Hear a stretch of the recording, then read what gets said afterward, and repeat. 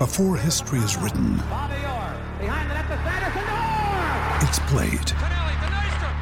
Before it's frozen in time, it's fought one shift at a time.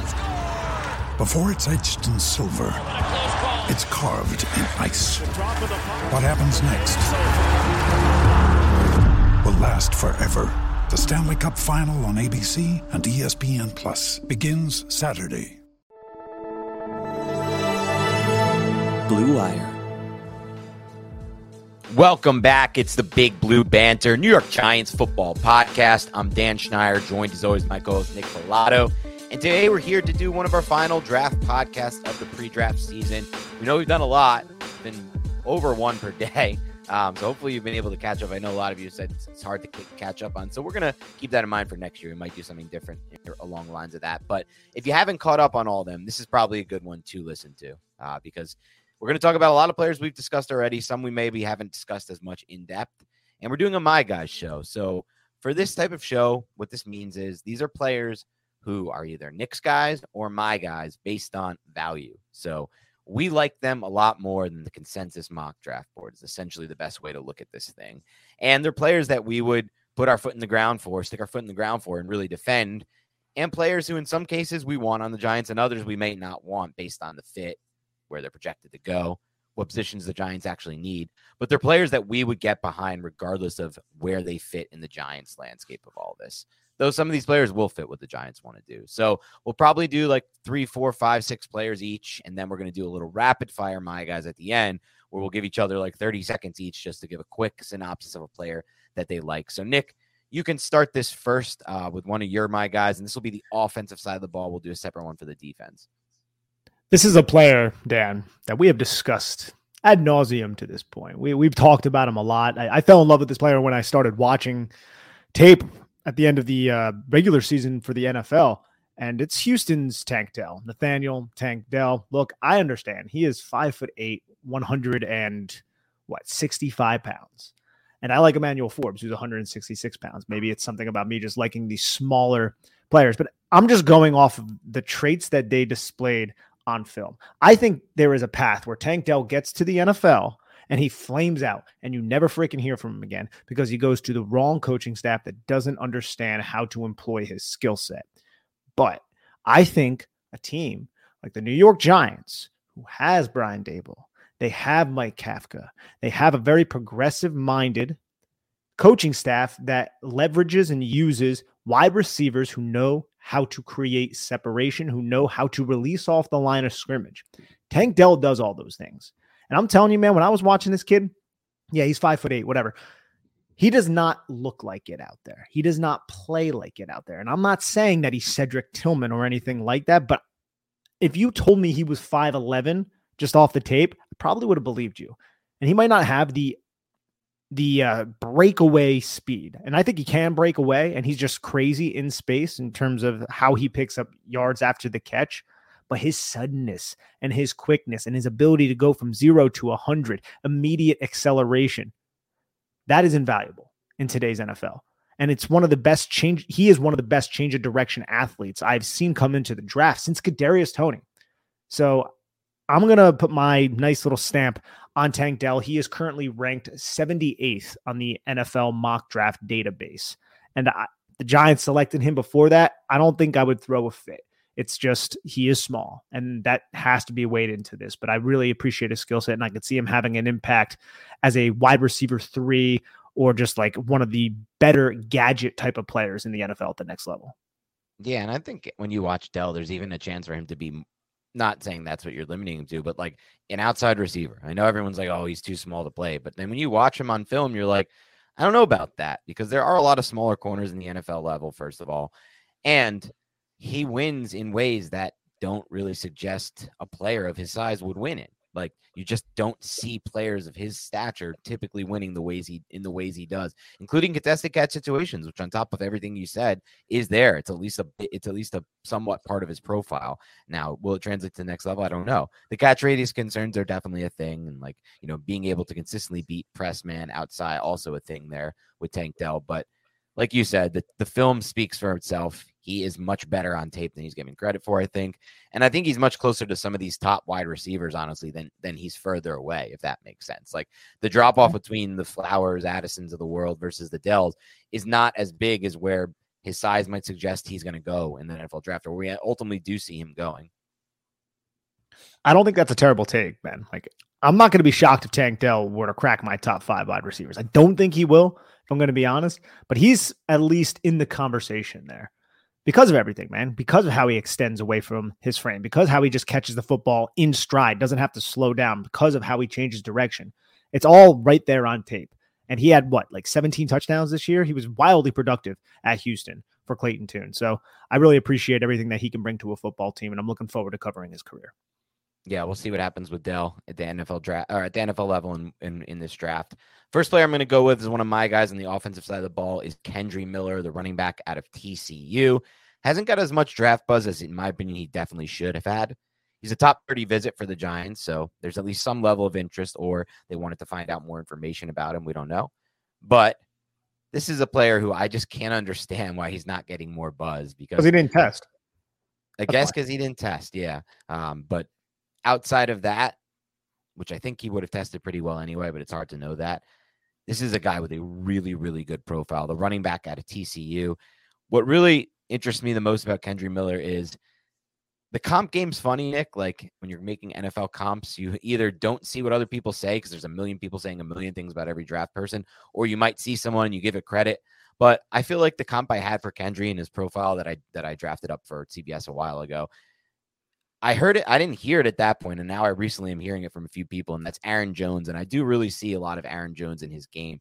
It's that ability to just stop and start and replant and do all of that at 215 pounds. This is not a smaller back in the sense of like some of these other guys like Tajay Spears, or even as you get down the line, like Devin Achane and players like that. He has more size to his profile. He was 13th among all draft eligible players in yards after contact per attempt, 6th in forced missed tackles. Those are the two advanced stats I always look for the most. I like the fact that he won out the job against Zach Evans, who was a higher ranked prospect at TCU, 5-star. He beat him out to the point where Evans had to transfer. And then he finished the next season, this past season at TCU, the first time he actually had an opportunity to play a major role. The 6th most yards after contact, 816. What was it? Forced a missed tackle on 70 of his attempts, 7th best, 6.2 yards per carry, 17 touchdowns. The production is there. The TCU offense, in my mind, looked noticeably worse without him against Michigan when he was injured for that college playoff game. Thought that was important as well within his profile. I feel like he has just this uncanny ability to get in and out of his cuts and use his speed while also using his kind of agility and lateral agility. He won't turn 21 until June. So I thought that was something that will potentially interest the Giants, definitely interest me. There's room to grow here. Some stats that Justin Pennick actually put out that I saw that I thought were interesting. 8.3 explosive run rate, 0.110 rushing yards over attempt, rushing yards over expected per attempt. So also a running back who can do things that, are independent of his offensive line and what the blocking gives to him. So Kendre Miller to me doesn't have many weaknesses in his game. I'm surprised he's viewed as like more like a top 100 prospect instead of like a top 70 or top 60. If he didn't hurt his knee at the end of the season, which held him out of the national championship game, he very well might be in the discussion with the Tajay Spears of the world, like around that area. I also meant the Georgia game, not Michigan. My bad. Yeah. He did not play in the Georgia game. This is a player, dude, that I did an evaluation on early in the process, and I'm right there with you. He's one of my guys that I was going to talk about when that's not bolded. I saw him on your list as well, but I really loved his game. And here's my quick synopsis on him, if I may. Kendre Miller is well-built and difficult to tackle due to his solid blend of physicality and slipperiness. He's not a true pile mover, but he's not easy to bring down either. Miller's vision and excellent juking ability combined with great linear speed and acceleration can set him up for success to break long runs at the next level. His profile is not complete. He was a one-year starter with limited receiving production. The NFL scouting combine will be significant for Miller.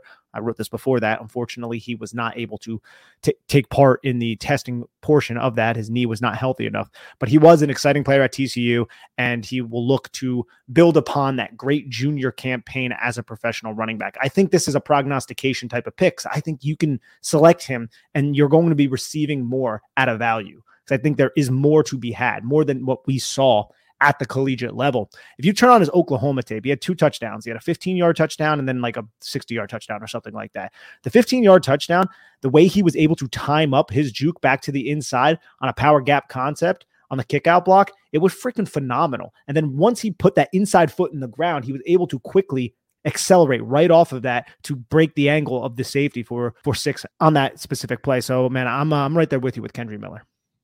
Yeah, Kendre Miller, definitely a player who I hope the Giants will potentially take in this draft that they have the opportunity to on day 3. Who's the next guy you have as your my guy after Tank Dell? Next guy on my list is Michael Wilson. Now, this one is going to be only if he's available on day 3. Michael Wilson out of Stanford, the Stanford Cardinal himself, team leader, team captain, has not finished the last 3 seasons of college football. You're talking about a player who has played in 16 games maybe over the last 3 seasons because of all the injuries that he has suffered. But you want to talk about somebody who is a determined and violent route runner. That's Michael Wilson, somebody who can make contested catches, somebody who has, I would say, good overall size, right? Like he's like 6'1", 207 pounds or something. I don't have his measurements in front of me right now. But if you're talking about getting this guy in the 4th, 5th round, because everybody is just scared of his medicals, and if there isn't a degenerative issue with any of his medicals, and these were just kind of freak foot injuries because he sustained 2 separate foot injuries. I think he got injured the day after he got cleared. He got cleared to play, got injured, re-injured himself. That's just really, really bad luck. Didn't see the field until the end of the season. But man, bro, this guy could be a huge value if he could just freaking stay healthy. And he has all the intangibles that the Giants are looking for in terms of being a leader, in terms of being somebody who's going to block his ass off. So I think he could be an effective weapon at all 3 levels of the field, despite the fact that he's not a blazer. That's not really his game. But you need someone to win, someone to find space in the short to intermediate parts of the field, someone to win up his route stem, to manipulate defensive backs. That's Michael Wilson. Yeah, I really like that call. Wilson reminded me of a less athletic, maybe less fast version of George Pickens in the sense that both players have great size to their profile and a great frame, and yet use their footwork, use their ability to get in and out of cuts, use their deceptiveness as route runners, they're savvy to create separation on all 3 levels, including the vertical level, where I think you're right. Michael Wilson can potentially be a player who can stack on vertical routes and get on top of corners and use his body and his size to position himself to make plays in the vertical game, in addition to obviously what you expect him to do, which is kind of the underneath stuff, using his body again to out physical corners, things of that nature. But just a deceptively great route runner for someone of his size. And you would expect to see, when you're watching him, someone who can run routes that well and create that kind of separation from a smaller receiver, like some of the other receivers we're going to talk about in this class. And yet you get it with the size package as well with Wilson. Obviously, the big thing with him is just the medicals. We don't know anything about his situation as far as what the teams see and how they view it. But like you said, hasn't been able to really finish out many games at the collegiate level, continues to get injuries over and over again. But I do think the interesting thing you mentioned too was the fact that he is a team captain. So that's something that I think will appeal to the Giants as well. Next, my guy I'm going to go with is not a player I think the Giants are going to be in any range to select unless they trade back. Even then, I don't think they would use a premium pick at this position. But I don't care. This is my guy. This show is about picking guys who you think can be great values and great players at the next level, which is unfortunately for our job, Nick, since we're prognosticating, highly dependent on where they land, the coaching staff, the teammates. But it's okay. That's life of doing this, and I'm willing to stick my plant in the ground for this player, and that's Luke Musgrave, the tight end out of Oregon State. This is a pure projection play for me, but I am so excited about his projection. So a little background on Luke Musgrave. He is part of the family of Bill Musgrave. I believe that's his uncle. And Bill Musgrave, longtime NFL coordinator, quarterbacks coach, tight ends. He's coached like every position on offense and coordinated a lot of offenses as well. Definitely some football in the family there. Also, his mom was an Olympic skier, I believe. So also, and his background is in lacrosse, which you could see in his ability, kind of the movement skills. And that's what it comes down to for me with Luke Musgrave. I watched his Senior Bowl tape, and then I watched just what he was able to do last year before his injury. And there is no tight end in this class, in my opinion, who has as much receiving upside in this draft and in a long damn time than Luke Musgrave. Because when you watch him at the top of his routes, that could be vertical routes where obviously I believe he is at his best, but it's not just the vertical routes. And I think a lot of this is that lacrosse background. It's every single route that he runs. He separates easily from safeties and linebackers. I get it. There's not a huge sample size of him doing this, but his ability to create that separation is not seen by Michael Mayer, not really seen by Dalton Kincaid. Dalton Kincaid to me is a little bit of a different kind of separator. I can see why some people might think it's the same, but Dalton Kincaid to me is better at getting open quick, catching the ball, and then doing more after the catch. Musgrave is better, in my opinion, at getting open down the field at the top of routes in the intermediate and vertical game. I don't know if he's going to be as much of a short game factor as a Kincaid type, but I honestly see more upside because of the stride length, because of the size, and because with all of that in his profile, Musgrave, he still is able to separate from these linebackers and safeties. And specifically, again, this is not a large sample size of him doing this, but it's from what I saw at the Senior Bowl and then the dominant play he had at the beginning of this past season before the injury. I mean, he was close to 200-yard games in a row there, just looked unstoppable to me on the football field. And then you look at the athletic profile as it projects forward, like you just don't see tight ends come into the NFL nearly 6'6", 253 pounds with 4.61 speed, 88th percentile, which is insane, honestly, at 2.53. And I got to be honest, when I watch him, I feel like it's understated in some way. He looks more like a 4.55 or a 4.5 flat type of speed to me when he's separating from these players. 10-yard split was amazing, so it shows the short area acceleration quickness. That's 1.58. Hand size, great. I know there's issues with drops in his profile, but you have to hope that with the right coaching, drills, practicing, he can improve on that. And the fact that he has 87th percentile hand size probably helps in that regard. Vertical jump, great. Broad jump, 93rd percentile. So he's just the elite athlete at the position with also the ability to separate on the vertical plane, which I don't think anyone has in this class at his position. At 6'6", rare frame. He's not a good blocker now. I think he can be a good blocker with that kind of frame. Obviously, that requires him to take well to the coaching and care about it and want to get better at it. But I can't guarantee any of those things, and I have no idea how they'll play out at the NFL level, Nick, but I know for a fact that we're not going to see a tight end who can move, in my opinion, the way he can, especially on the vertical plane, in a long time at 6'6". So this is a player I would bet on being a much better NFL player than a college player.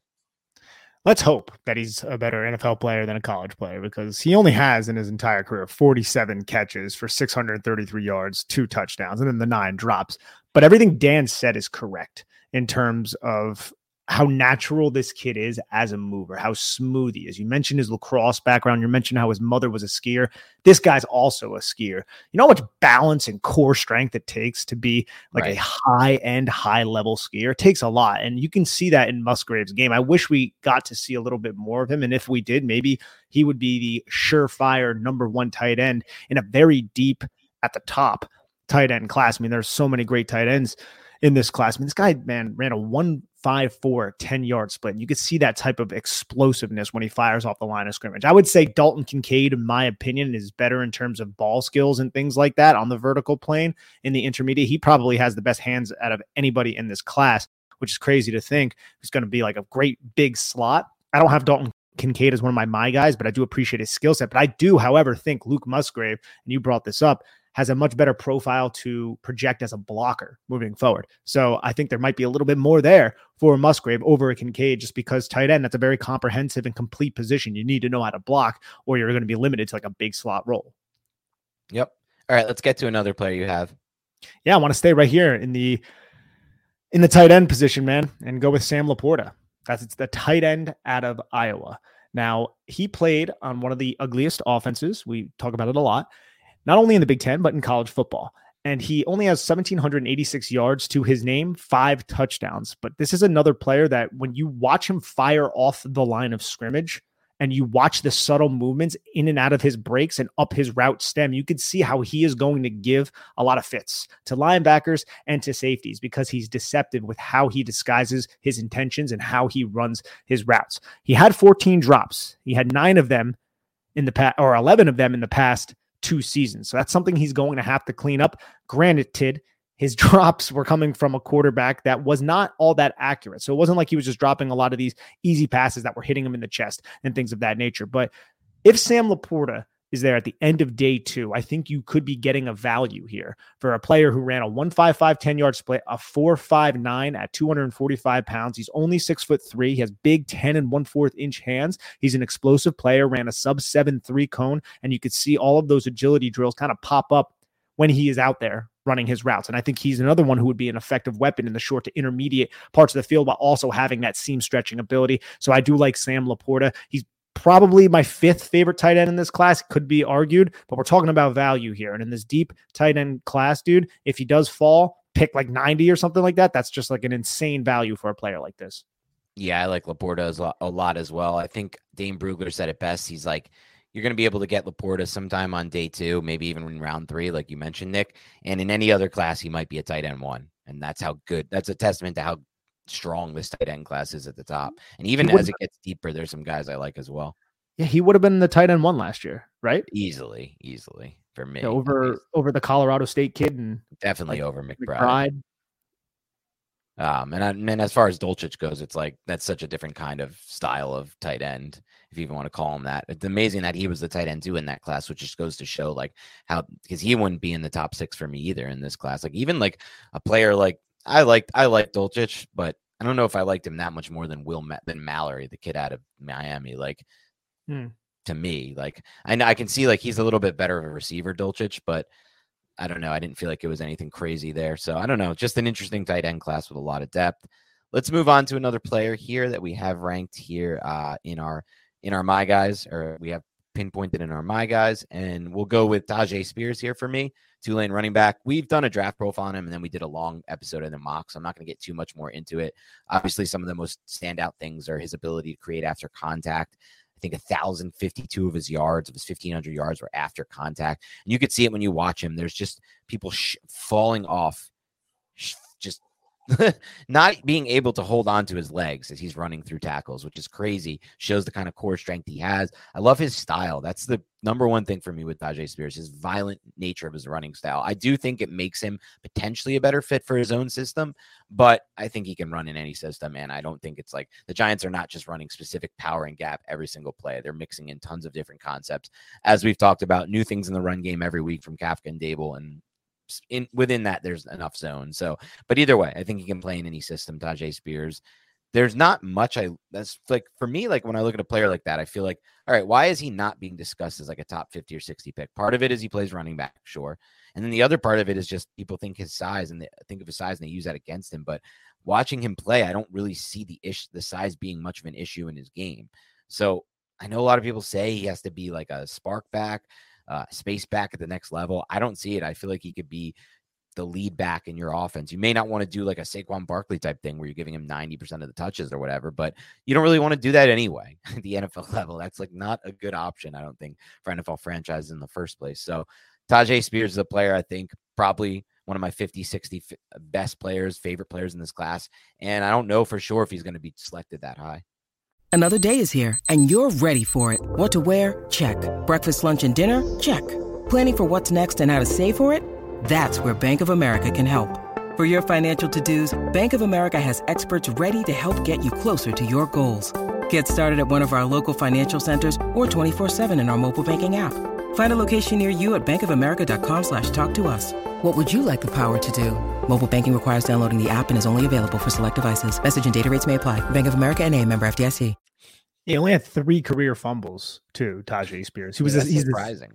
He's the 77th ranked player on the consensus big board right now, just ahead of Tank Dell. And I could easily make an argument that he should be ranked higher than that based on the skill set that he offers, but positional value could be grouped into that as well. And he's also on my list too. He's one of my unbolded players, but I'm going to go over a player that you and I both have on our respective lists, and that is Charlie Jones, the wide receiver out of Purdue. Charlie Jones, I believe he's ranked in like the 150s or something. I'll look it up real quick, but this is just 150 on the dot. Wow, what a guess. I haven't seen that. But this is a player, man, who, look, all odds against him, went to Buffalo. Then I believe he walked on at Iowa and was just basically a special teamer there. He had some production, but Iowa, like we said, is a really weird offense. So they weren't really leveraging his skill set all that much, and he wasn't finding a every down role there. So he transfers to Purdue, which is a much more pass-heavy, pass-oriented attack.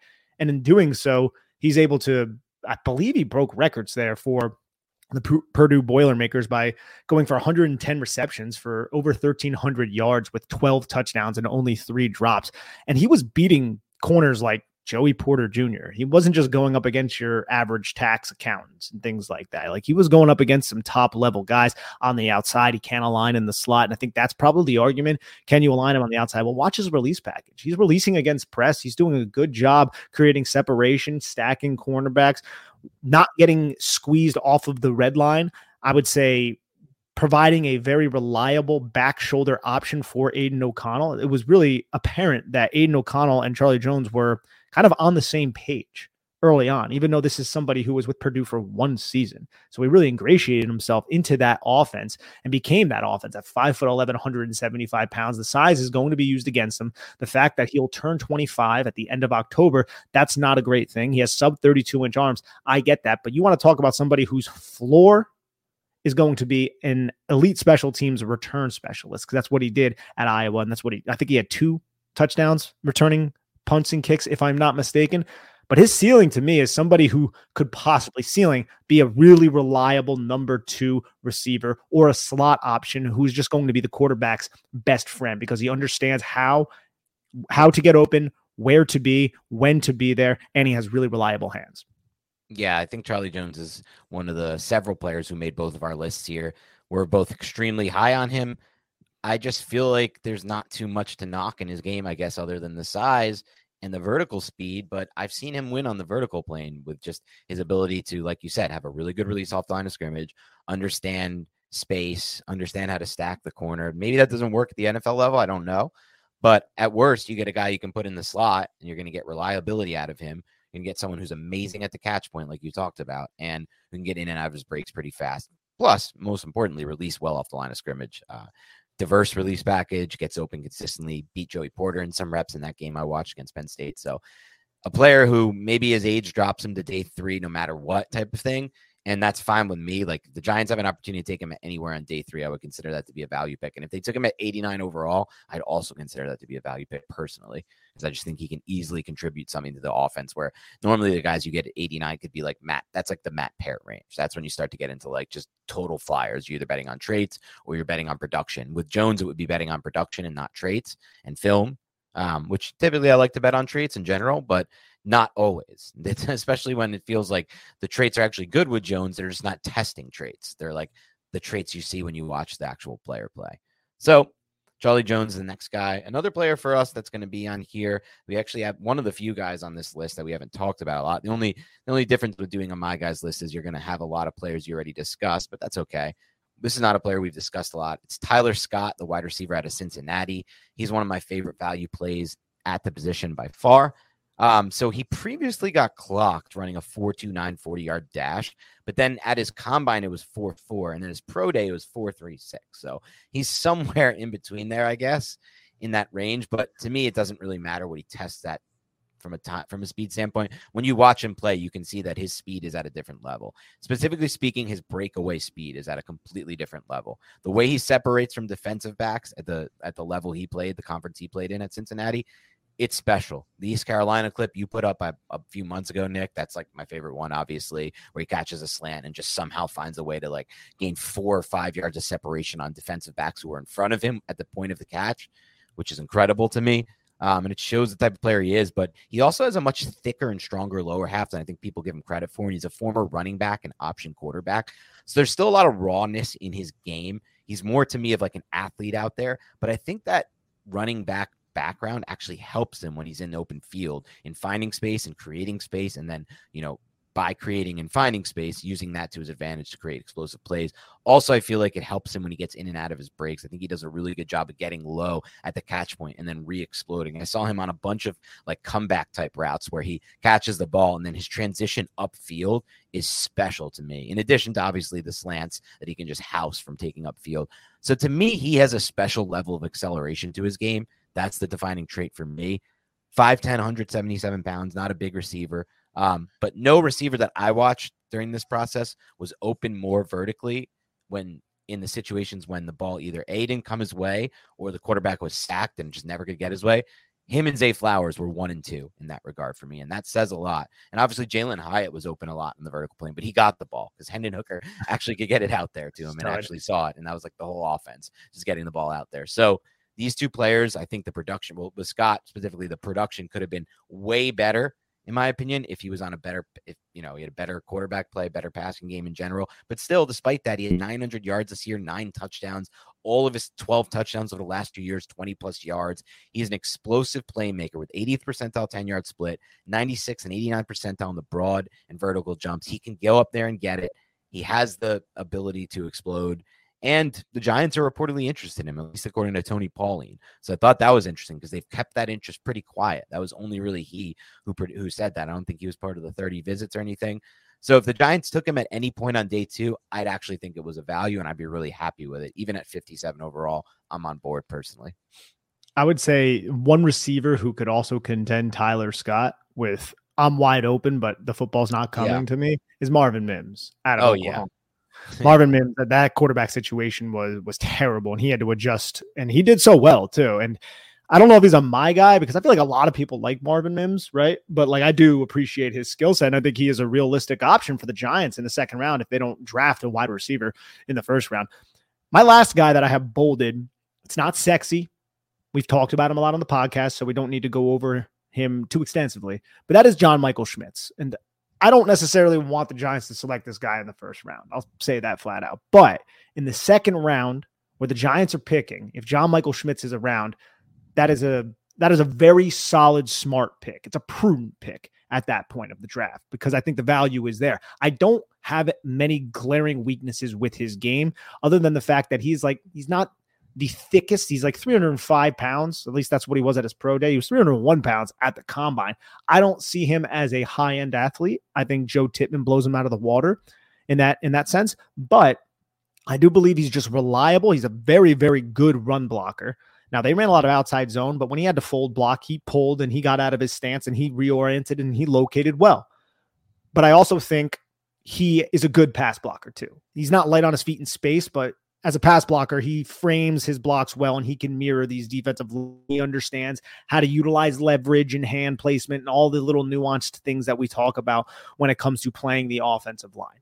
So I don't find it to be a sexy pick, but I would be fine with this selection, even though he is 24 years old. And I think my final player that we wanted to talk in depth about was going to be Charlie Jones. So we've already covered him. Nick got into that. So let's wrap this thing up by doing a rapid fire type round where we just give off my guys, and you have to do it PTI style. So we have no more than 30 seconds to talk. We're going to allow each other to self-police this, but let's try to keep it tight if we can. So I'm going to start with running back out of Auburn, Tank Bigsby. For me, the difference with Tank Bigsby is you watch him go from 0 to 60. It's that stop and start ability. It's that ability gets low, that contact, the pad level's so low when he runs the ball and he just explodes in and out of his cuts.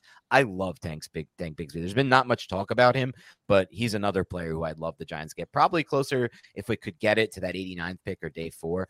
But I think he's a complete profile type running back. Maybe the passing game comes along at the NFL level type of thing. And I just like how low he runs and his ability to explode in and out of his breaks. I think he's got the acceleration. He's got the juice. That's really what it comes down to with Bigsby for me. So that's it? Just Tank Bigsby? Or do you want to go on? No, I'll do one. You do one. I'll do one. Okay, that's how we're doing it. All right, yeah, I'll go with we already talked about Tajee Spears and Kendre Miller. So those are two of the guys on my list. So I'm just going to give my opinion on Zay Flowers, who I would be okay with at 25. Look, I don't really necessarily want the Giants to go wide receiver at 25, but if it is Jordan Addison, if it is Zay Flowers, and even if it's Quentin Johnston, I'm not going to be upset about it because I believe that this coaching staff and this front office are on the same page, and they're so collectively intertwined to where if Brian Daboll is advocating to add a guy like Quentin Johnston and they vetted him, I believe that they're going to find a way to maximize that skill set and maybe coach out some of the more undesirable traits that I saw on film. So that's kind of my way of thinking with Quentin Johnston. But in terms of Zay Flowers, look, dude, we've talked about him a ton on this podcast. This is somebody who can uncover at all 3 levels of the field. He can track the football. Yes, he's not the biggest guy, but you need dudes who can create space in the NFL when these windows are very, very tight. I think Zay Flowers can do that, and he can help this offense in general create explosive plays. And that's what the Giants need. They need to know they need to do a better job creating explosive plays. So Zay Flowers is on that list too. Yeah, Flowers made mine rapid fire. I'll knock him off now. I think you broke down some of the best parts about him.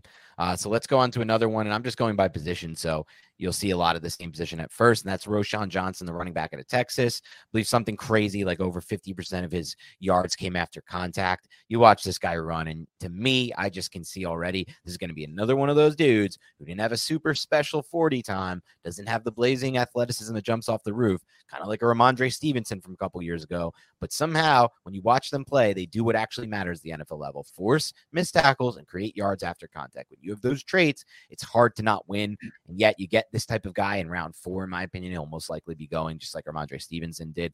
So just an easy value win for me with Roschon Johnson, with the idea in mind that if he didn't play behind Bijan Robinson his whole career, we could be looking at a totally different draft profile and expectation for where he's going to get drafted right now. So my offensive lineman that I have here that wasn't bolded, but's on this list, is John Gaines. We've spoken about him pretty extensively. Very good run blocker, ideally fits in his own blocking scheme, good overall body control, athletic ability, blew up the combine, has quick feet, excellent change of direction skills, showed examples of impressive mental processing to understand it and eliminate threats, whether that be linebackers penetrating or while on the twist game in pass protection. I just think his combination of his light feet with those athletic ability will really prompt an offensive line coach to look past the correctable issues that he has in pass protection, the lunging, the fact that he punches and his timing is erratic, the fact that his stance is way too high. He doesn't really handle counters all that well. I think all those things can be correctable with coaching. And for a day 3 pick, a player with this type of baseline athletic traits, in the sense of that's like you have a high end player. When I say baseline, I don't mean like it's the low level of athletic traits. I just mean he has the athletic traits. So there's still so much room for him to improve. I think it's a wise move to bring this guy in and see if Bobby Johnson can create gold out of this player who used to play for the Bruins. Yeah, I like it. All right, I'm going to go to my next guy, same position, Chase Brown, running back, Illinois. The position I was discussing before. It's going down my list. Chase Brown, running back at Illinois. Type of guy I went back and watched after kind of looking at his profile, and I was like, this dude's actually already a pretty productive runner. I like how he gets in and out of his cuts. Kind of reminds me in some ways of like a lighter version of a Kendre Miller, but maybe more explosiveness. He tested crazy on the broad and the vertical jump, which shows off like that explosive ability that could be in his future profile. Everyone said he looked good at the Senior Bowl, and I thought he looked good in the one-on-one reps as well. So there could be a potential upside here for a receiving profile as well out of Chase Brown. So he's just another player I'm interested in on day 3 for the Giants. I think the last player I'll go over, and I've only seen a couple tapes of this kid, I watched the Kansas film, is Bryce Ford Wheaton out of West Virginia. And this is somebody who people are talking about in the 7th round. He is a 6'3", 221 pounder who ran a 4.38 with a 1.52 10-yard split, long ass arms, 82 1/4 inch wingspan. He's 23 years old, played in a very, I would say, unproductive offense that maybe didn't maximize his skill set, aligned predominantly on the left side of the line of scrimmage, but bet on the traits type of players. I would say Bryce Ford Wheaton and then Princeton's Andre Yoshivas, who I think might go before Bryce Ford Wheaton, are 2 players that I have my eye on as late round punt wide receivers to develop, who could possibly end up developing into something really special because they are freak athletes at least. And let's see if Mike Groh can get something a little bit more out of them. I like those calls, and we'll go over a few more of mine that I have because of a few left I wanted to get to. Dwayne McBride, the running back out of UAB. I felt like he had the best vision of any running back in this class.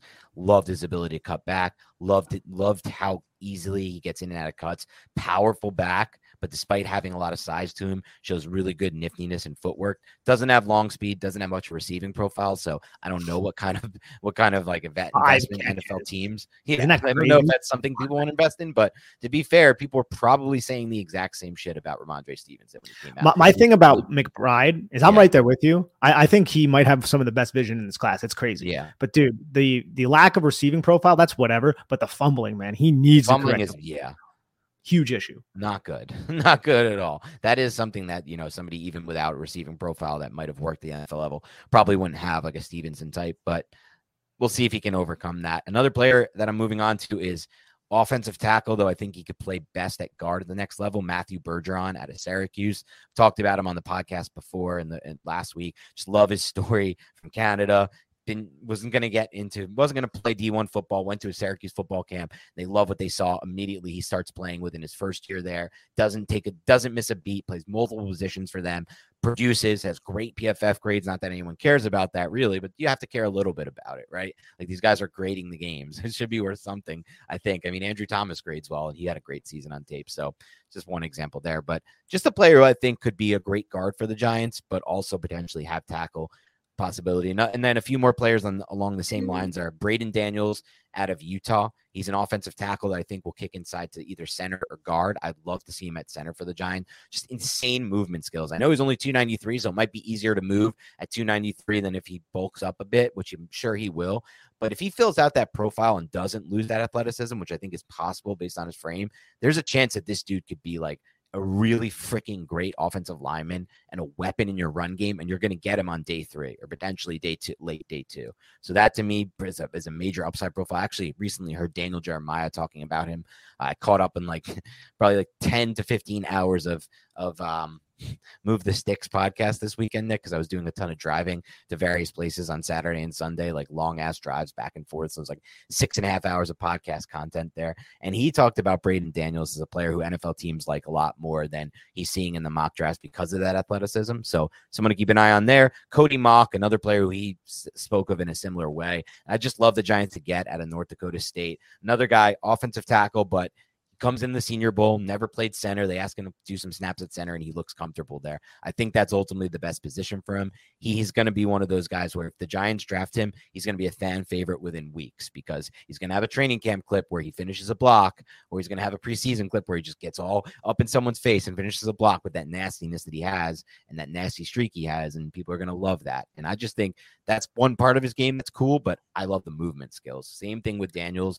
Those are two movement skills type of guys. Finally, Joe Tippmann, center out of Wisconsin. It's another similar thing, 6'6" with movement skills, and you can squat 620 pounds. And I think the functional strength is there. He just has to work on leverage, which may or may not improve at the next level. There's tons of risk in this profile, given the fact that he's 6'6" and has technical issues, especially even some things that I thought you wouldn't see with Tippmann. Like sometimes he's not great even locating in space, which you expect would be like, the top of his game right now. But when you can move like that at 6'6" and you're that powerful, there's so much upside for you to become an actual difference maker at center. Not, the dude who's just there and decent, ranked 12th PFF, but your offense doesn't really change much from. This guy could actually change your offense at the center position if he hits his ceiling. So I like him.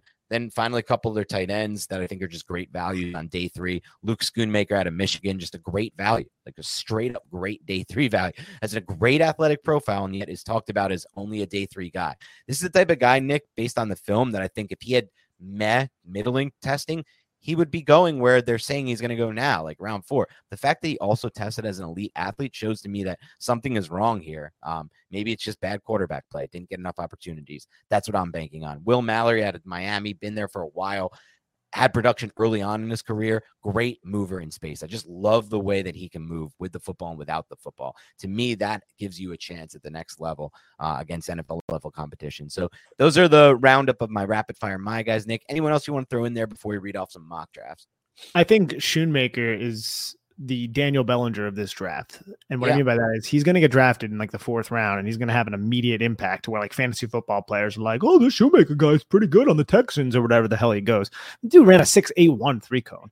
It's pretty impressive. One more player I think that we should both acknowledge, because I know we both really respect his game, is Cedric Tillman. Spent most of this season hurt. His 2021 stats and film is very, very impressive. He's just not going to be the biggest separator, I would say. I think he might get dinged a little bit too much for his lack of speed. He's not the most sudden receiver, don't get me wrong, but for his size, like 6'2", 6'3", I think he's bigger than Quentin Johnston, 213 pounds, whatever he is, he moves fine. Okay. So like, I think he could be a really like prototypical X type of receiver at the next level. So I wanted to give him a shout out as well. Yeah, he moves great on the vertical plane, and that's, 4.53 at 213 is faster than those little guys who are running 4.4s because they have bigger stride length. And that's something I think is present in Tillman's game. So I like that call as well.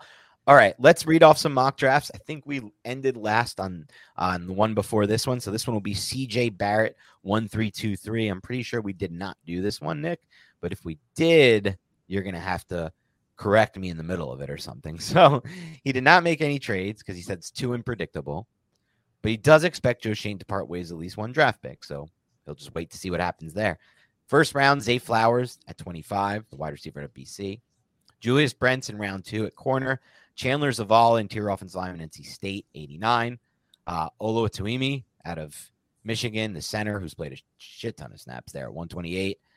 Viliimi Fioku at 160. Clayton Tune, developmental quarterback, 170. Trey Dean, 209. Justin Shorter, 240. Christian Braswell, 243. And then last pick, they take Corey Trice.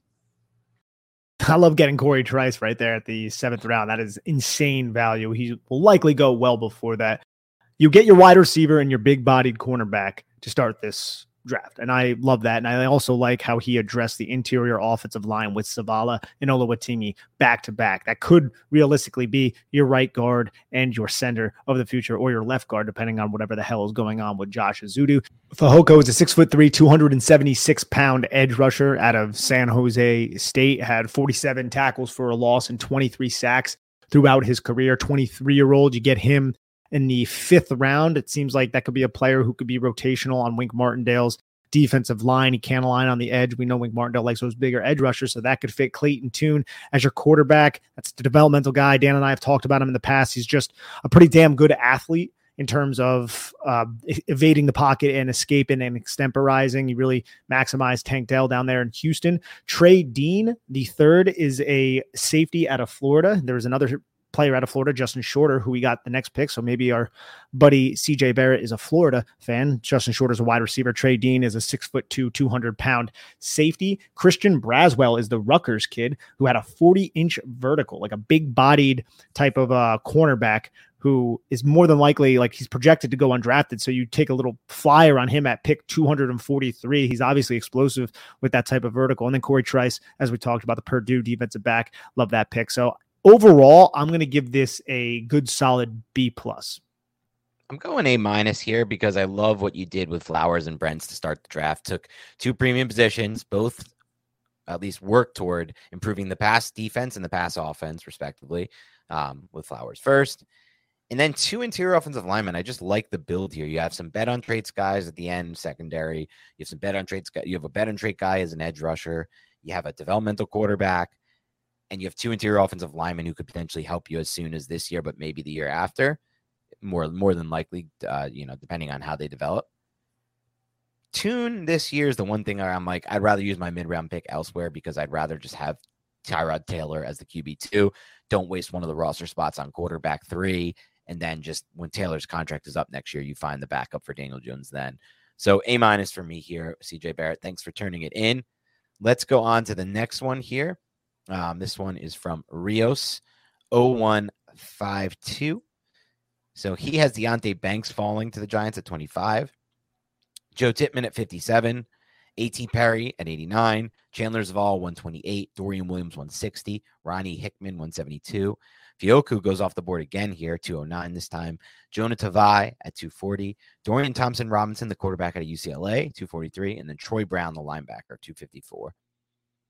Yes, I love getting Deonte Banks and Joe Tippmann. So right there, that is an absolute home run. Anytime Deonte Banks falls to pick 25, I'm going to be excited about it. A.T. Perry, I haven't done extensive work on him. Seems like he's an ex-wide receiver. I do question his ability to separate from the one game that I saw of him. Could have just been a poor game. Get him at 89. There's probably other receivers I would have preferred there from what I've seen. But 89, that's where we're going at wide receiver to address that need. Love Chandler Zavala at 128. Dorian Williams at 160 is really good value. High upside, long player, really rangy, sideline to sideline speed. Ronnie Hickman, safety out of Ohio State. Then Fehoko again at 209. Overall, man, and then DTR, look, I know what you just said about Clayton Tune. I would be okay if the Giants got DTR with that 7th round pick, just to see what they have in a player like that. So overall, I'm going to give this I think a nice, strong B+ again. I think someone will take a chance on DTR earlier than people expect, just because he does have so many traits despite not being able to put it all together yet. And we'll see what happens there. He's an older prospect too. This would be a B+ for me. I love Deonte Banks at 25. Tippmann at 57 is fine for me. Like, I like betting on the traits there, but I'm not like, to me, I don't think any of the centers at 57 are a home run for me. Yes, I prefer Tippmann over Schmitz, despite having Schmitz in my center 1. I'd still rather gamble on Tippmann first. But either of them at 57 to me is just okay. It's fine. I'm hoping it works out. but I personally wouldn't want to take these types of centers at 57, which is still a very valuable range of the draft for corners and for wide receivers. In some ways, I'd honestly rather, like, if you told me Joe Tippmann was on the board, I don't care that we took Deonte Banks. I might rather take Julius Brents and just really shore up that secondary and give us more swings there. I just am not worried about center, man. I think Bredesen can do it. I think they found Gates who can do it out of nowhere. He's a tackle. Now he's a center. Feliciano was left by the other team. Didn't even start there for all his games in Buffalo. Now he started for the Giants. He was fine. No, these guys weren't amazing. And I would love to get amazing center play. Trust me, I get it. But I'm not sold that Tippmann or Schmitz or any of these guys are going to be amazing centers at the next level. Tippmann, to me, is the best chance, sure, because of the movement skills and the size and the strength and just everything you want right now, just from the build standpoint. But there's no guarantee there. And I'd just rather gamble on more important positions personally. So I'll be fine with that pick, but it's not as like, you would expect for me to, I'm not going to be as excited as you might expect from the Giants getting a Badger there. Perry is interesting to me, ton of production there, but there is definitely concern with coming from that system, which I've heard is very like, not the Art Briles system, but very fake stats type of system. So just keep that in mind. I think he had like 20 crazy amount of touchdowns last year and just crazy production there. There's a good chance an A.T. Perry type of prospect to me could be another Brian Edwards. So we'll see there. Chandler Zavala I love, so I like that at 128. I like the rest of this draft, but B+ for me. A.T. Perry, Brian Edwards. Oh, that would suck for him. He's big though, man. 6'3", 198 pounds. That's the type of size that you want, but can he separate? And that's going to be the big question. Yep. Let's do another one because we have a bunch, so we might as well get a couple more in. Munson, 516, gives us Joey Porter at 25 overall. 57, Emmanuel Forbes. Ooh, I like that. He did exactly what I just talked about, corner, which to me, I wouldn't mind. I actually kind of like it. Joe Tippmann falls to 89, which I think is somewhat possible. Tyjae Spears, 128. Michael Wilson out of Stanford, who we just talked about on this show, 160. It's already 2 players that we talked about on the show, or 3 players that we talked about on the show. Jay Ward at LSU, the safety, 209. Christian Ezian, the safety out of Rutgers, 240. Anthony Orrin, linebacker, Vanderbilt, 243. Byron Young, the Alabama one, at 254. And then another Rutgers player, Avery Young, to close out the draft. I don't have much on the 2 Rutgers safeties, but hey, bring it home, baby. That's what we're talking about. Let's get New Jersey football back on the map. Dude, Joey Porter and Emmanuel Forbes, that would be one bold move. I don't know how much I love it, but damn, you need corners. And I've been pounding the drum for a cornerback, and I love Emmanuel Forbes, and I like both of these players. So bold, but creative, and I like creative mock drafts. Joe Tippmann, you get him in the 3rd round. I mean, that's a slam dunk. Tyjae Spears, absolutely love that. Michael Wilson, take a roll of the dice there. Jay Ward, add more guys to your secondary. And then Byron Young, just a nice defensive lineman out of Alabama, fundamentally sound, not the sexiest like most Alabama defensive linemen. I'm going to give this a good B. This is going to be A flat for me, and I was debating A+. It's almost like so let's just start with Porter at 25. I love that pick. Then 57, Emmanuel Forbes. Like, I'm down. So today we kind of heard, or at least I think Dan Duggan tweeted about it, there's no real movement at all on the Giants front when it comes to Adoree Jackson, as far as extending that contract, trying to lower the cap hit now. I don't think this regime is moving forward with Adoree Jackson for much longer. I think once it becomes to a point where that contract, they can get out of it without much dead cap, they're going to get out of it if they have a plan in place. But drafting one corner in Joey Porter does not guarantee that plan. We still don't know about Cordell Flott. He could ultimately be somebody who the Giants don't have long-term plans for. He's a 3rd-round pick. Those don't always work out. It was always a projection pick to begin with. Secondly, Aaron Robinson, who knows at this point after an injury, will he ever be the same player? So there's a chance they're going to need like 2 to 3 corners in the next 2 years or more, really, because you play 3 on the field, there's injuries, you need depth. So if they take 2 corners here in Porter and Forbes, that really sets them up nicely, and they don't have to spend at that position potentially if both hit. So I love that. And then Joe Tippmann at 89 is great value. I said I don't love him at 57. At 89, I do think it's great value. Tyjae Spears, 128. This is back-to-back A+ value.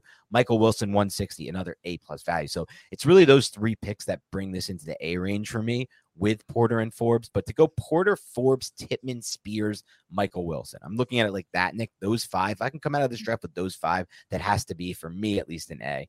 Yeah, you swayed me. You swayed me. Oh, I have. Okay. Yeah. I'm going to go with a nice B+. I got to bump Okay. that up. I thought it was low initially. I want to apologize for Mr. Munson 516. But yeah, no, I like the way you broke that down. We'll see though if like a player like Tajay Spears could ever last to 128, but I guess it's not impossible. He's 5'9", 204. Like it's not the most and he plays a position no one cares about. It's not literally impossible, but I don't know. It's interesting. All right, let's do one more. It's from B. Cohen. We'll wrap up with this one. He says, my go-to podcast for all things Giants. I've recommended to many friends who now also listen, including an Eagles fan who wanted to bounce perspective. I like that. Appreciate that. That's cool. All right. He gets Deontay Banks, 25. Cedric Tillman, the wide receiver at Tennessee at 57. Luke Whippler, center of Ohio State, 89. Israel Anapkanda. I never know how to pronounce this dude's name. The speedy guy who's still young, 128 out of Pitt. Ivan Pace, the linebacker, 160. I believe the edge rusher out of Clemson, KJ Henry at 172. Redmond, defensive lineman at Oklahoma, who I don't know about, at 209. Will Mallory, tight end out of Miami, 240. Ronnie Hickman, the safety out of Ohio State, 743. And then last pick is Bell, the wide receiver out of Michigan. What do you make of this mock, Nick? Ronnie Bell. Yeah, Ronnie Bell's an interesting one to get at the last. Yeah. I mean, I don't know how athletic he's going to be in the NFL, but he was a damn tough receiver for Michigan going over the middle of the field. I believe he tore his ACL in 2021. So get him in the 7th round, see if you can make anything of him. I love getting Banks. Cedric Tillman at 57. Look, I don't want to say he's not a fit because I think the Giants will figure out a way to maximize him. Getting him at 57, I believe he's a top 57 player in this draft class. So if the coaching staff believes in him, I'm going to support that. I like Luke Whippler at 89. Israel Abanikanda is a just an explosive playmaker who would be an excellent change of pace for Saquon Barkley. Wish he was a little bit more physical for a man of his size. He's like 220 pounds, but he's just not like he doesn't have the best contact balance like you would imagine a 5'11", 220-pound back would have. Love pace, like Henry. So, yeah, this is a good A for me. I'm giving this one a B. This is a solid B for me. Love Banks at 25. That's A+ to begin this thing. Tillman at 57, probably closer to B+ for me. I like Tillman. I like the profile, but I do want to feel I want to have some reservations about somebody coming from that Art Briles type system. I know it's not the same system, but there just hasn't been much success coming from that system at the NFL level. I think he has all the traits to get through that and for that to not matter, but still to me, there's a little bit more projection based on that. At 57, I don't feel as comfortable. Luke Whippler is just a weird prospect. I just didn't see it with Nick for whatever reason. Like he tested so athletically, and yet when I watch him, I guess I don't necessarily see that athleticism on full display at all times. So just a disconnect with me there with Whippler. I haven't been very high on him. Same thing you said about, I don't know how to pronounce his name, the kid from the Pitt, the running back from Pitt. Should be so much better to me when I watch him than what he is based on like obviously the traits and what you see on paper. So that scared me a bit. Pace like is intriguing to me out of Cincinnati, but I just feel like that could be such a bit role at the NFL level. Like just the dude who you just put in on passing downs in the middle of your defense and you blitz him in the A gap or the B gap. Like, I don't know. Like that could be all he is at the NFL level, potentially, if he doesn't develop in the way you would hope he would. So I'm not huge on him as others would be. Love Will Mallory, obviously, at 240, but definitely some interesting picks here. Like all players who I definitely can see the value on. I guess I just don't align as much as others would. So yeah, this will be a B for me.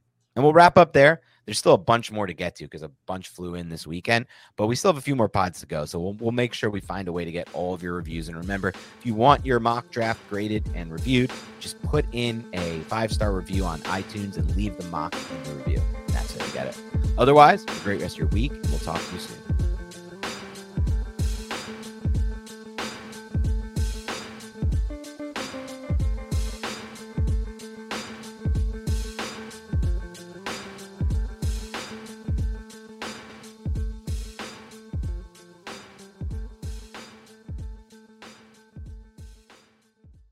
This is the story of the one.